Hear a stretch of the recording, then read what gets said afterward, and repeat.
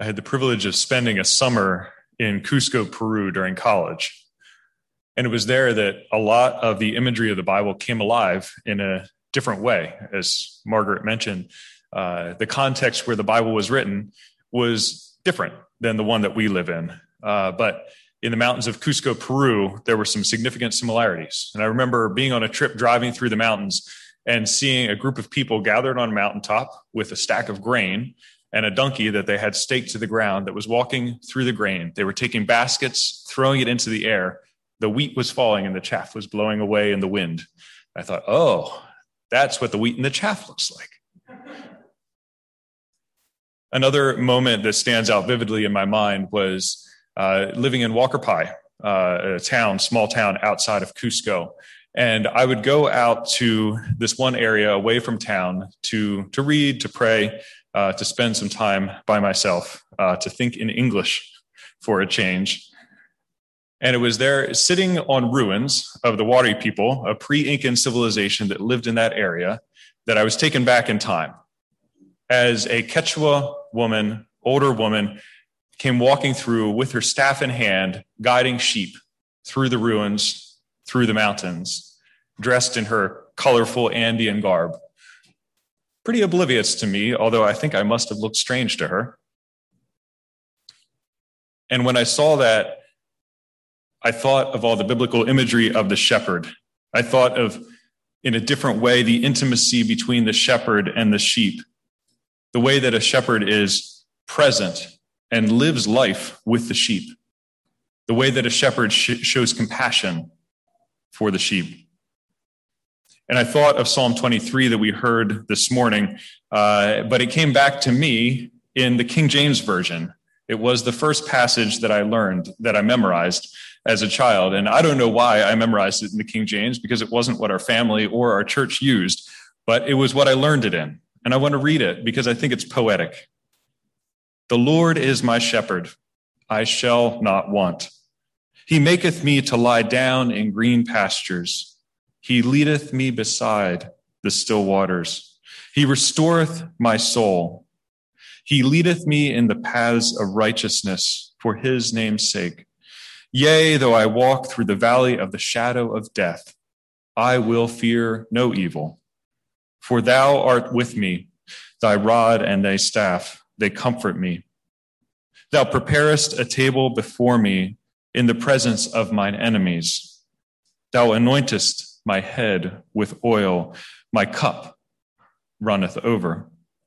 Surely goodness and mercy shall follow me all the days of my life, and I will dwell in the house of the Lord forever. My understanding of that passage was deepened as I watched that Quechua woman shepherd her sheep through the mountains.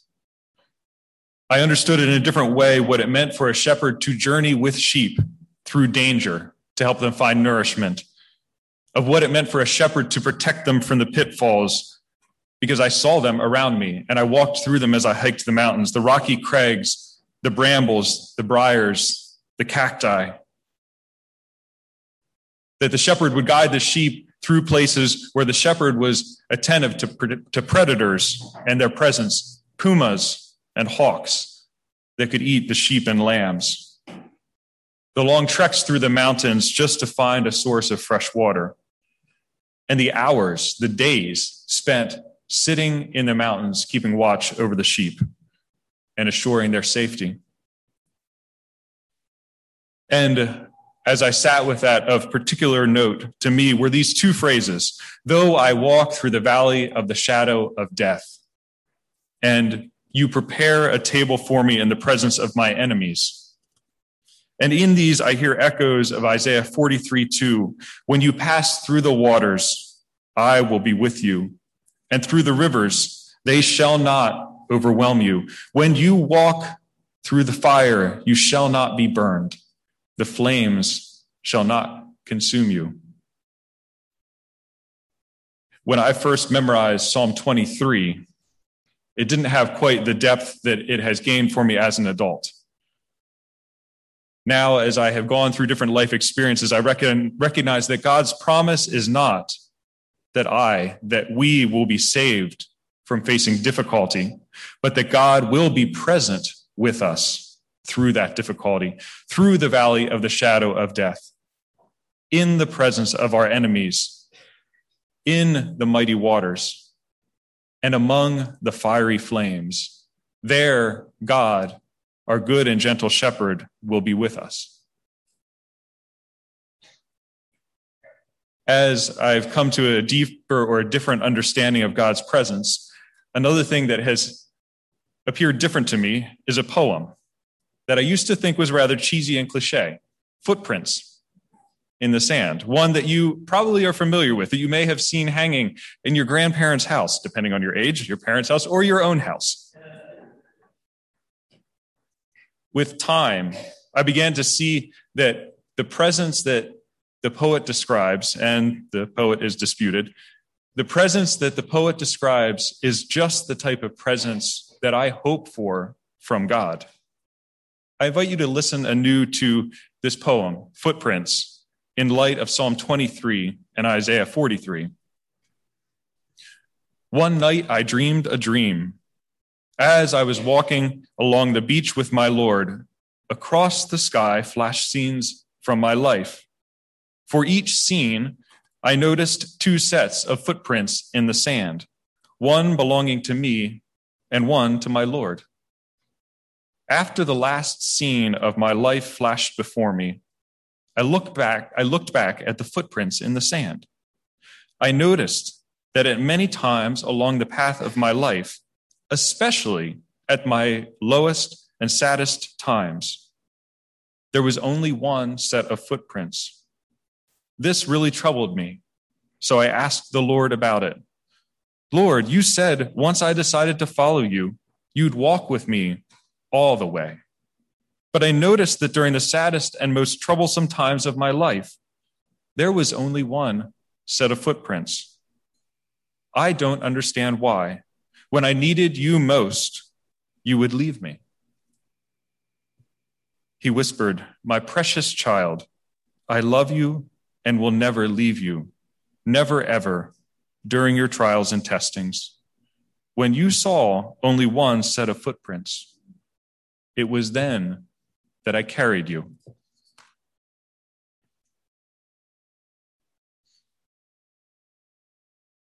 I've learned that it is truly in the times of greatest difficulty, of challenge, of pain, where I need God's presence the most with me.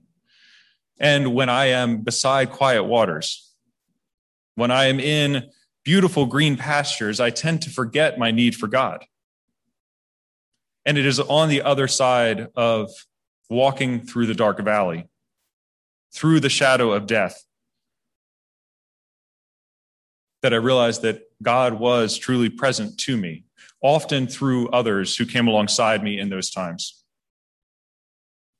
It was in those moments that I most needed God, and God was most closely present to me. Now, I can't presume to speak for anyone else in the congregation, but at least for me, although I have faced pain and difficulty, I do not face these things systemically. I do not live in a society that marginalizes or oppresses me because of who I am, because of the color of my skin, because of my faith, because of my race, my gender, my language, my sexuality, my place of origin, my mental or physical abilities, my ethnicity, my citizenship status, the way I dress, or the things that I believe in. My experiences of being a foreigner or an outsider, like my experience in Peru, have been almost entirely by my own choosing and were an option because of my privilege. And I have never faced significant discrimination or prejudice in my home context, unlike many others who live among us. To use the terms of Howard Thurman, I am not disinherited. For those of you who may not be familiar with Howard Thurman, he is a theologian, a poet, mystic, a civil rights leader, and an activist. He was one of the significant behind-the-scenes influences on people like Martin Luther King Jr. and others of his time. He gave a lot of theological grounding to the work that was done in the civil rights movement of that era. And I became familiar with him and his work through a course taught by Frederick Streets, one of my professors in divinity school, where we did a long, deep reading of Jesus and the Disinherited. And I know that numerous of you have done graduate school. And if your experience was anything like mine, long, deep reads don't happen. They're cursory, they're quick, they're superficial. But he took us through this thin book for almost an entire semester and brought us to face the things that Thurman was saying. And I would commend this book to you. Read it slowly. Jesus and the Disinherited. Thurman describes the purpose of his book as to explore what the teachings of Jesus have to say to those who stand at a moment in human history with their backs against the wall. The poor, the disinherited, and the dispossessed. When I think of those with their backs up against the wall, I think of the Mark passage that we heard read this morning. And specifically the part where we hear, as he went to shore, he saw a great crowd, and he had compassion on them because they were like sheep without a shepherd. Could it be that those who were gathered there were the poor, the oppressed, the disinherited, the dispossessed? Did those gather there to see Jesus who were the ones living with their backs up against the wall? As I read the Gospels, I see over and over again that these are the people who are drawn to Jesus. They are often the main characters in the stories of Jesus and his response to human beings like us. And it is a refrain, even if it's not written in all those stories, that Jesus looks on people and has compassion for them. Jesus' compassion and kindness and love, his inclusion for the disinherited, this stands out over and over again. Those who are on the outside of their society, of lower social castes, those were the people that Jesus responded to with love and gave attention to. In that context, they were women. They were sinners. They were those with tarnished reputations. They were the blue-collar workers of their society, the children, the unclean, who were sick in different ways and didn't meet the standards of worship in their community. And I have to wonder, who are those same people in my community, in our church, in our society, and in our world? Who is it that Jesus would have an especially significant amount of compassion on when he encountered them today? I think the incarnation is an unbelievable, almost unbelievable, and profound concept within the Christian faith. The idea that God would choose to become one of us, would come among us as a human being. Thurman, in his book, describes Jesus, who was a poor Jew, who was part of a working class family, who was a member of a minority group in the midst of a larger dominant and controlling group. And he notes that God selected a specific time, place, community, and context to become one of us. And it was in that very context. It mirrors the experience of the disinherited in all times and places. Jesus was a refugee.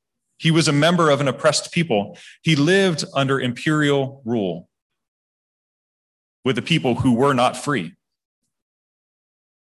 What does it mean that God became human and became human in this particular way? Well, there's been all sorts of theological debates for centuries and centuries since the beginning of the church about what that means. But for me, one of the crucial things that this means is that what Jesus experienced, God experienced.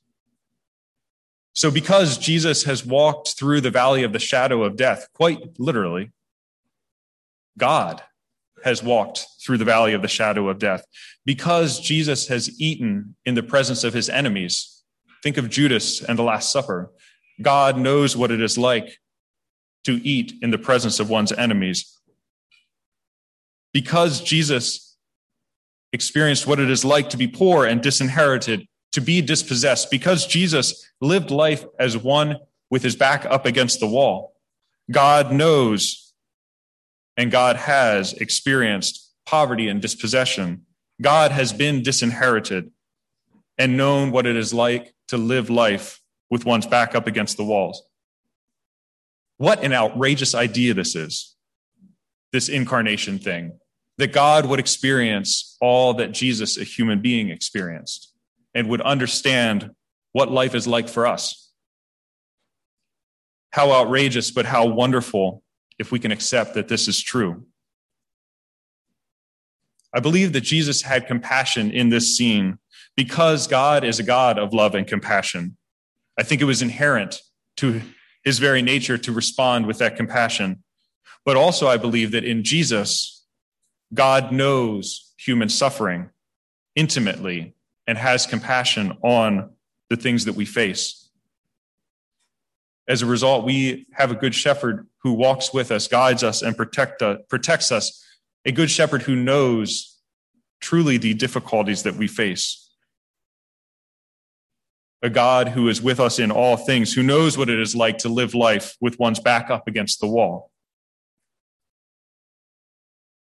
Liberation theology talks about God's preferential option for the poor and teaches that this is a thread throughout God's activity through history, that God chooses over and over again to be present with those who are poor, those who are oppressed and marginalized. So for me, I think there are some significant takeaways, and I invite you to consider these as well. First and foremost, that when we walk the valley of the shadow of death, when we sit down and eat in the presence of our enemies, God is there with us. Perhaps in those times, those most difficult times, it is there that God carries us through and gets us to the other side. God's compassion abounds for all of those who walk the valley of the shadow of death, all of those who find themselves eating in the presence of their enemies, those who are poor, each person who is dispossessed and disinherited, each person who lives with his or her back up against the wall. God has compassion on each one of them, each one of us, because God has experienced life as one of us. And furthermore, God chooses to become incarnate over and over again through God's own people. We can be God's presence to those who live with their backs up against the wall. We can walk as God's presence with those who pass through the valley of the shadow of death. And truly, it is a privilege and a blessing to be in that role and to be part of God's work in the lives of others. And I think we face a challenge named by Thurman as we think about who we are as a church and what it means for us to be God's people in a community. Thurman writes, "It cannot be denied that too often the weight of the Christian movement has been on the side of the strong and the powerful and against the weak and the oppressed. This despite the gospel." I'm going to read that again.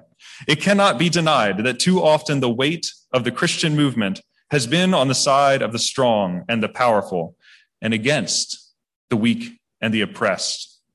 This despite the gospel."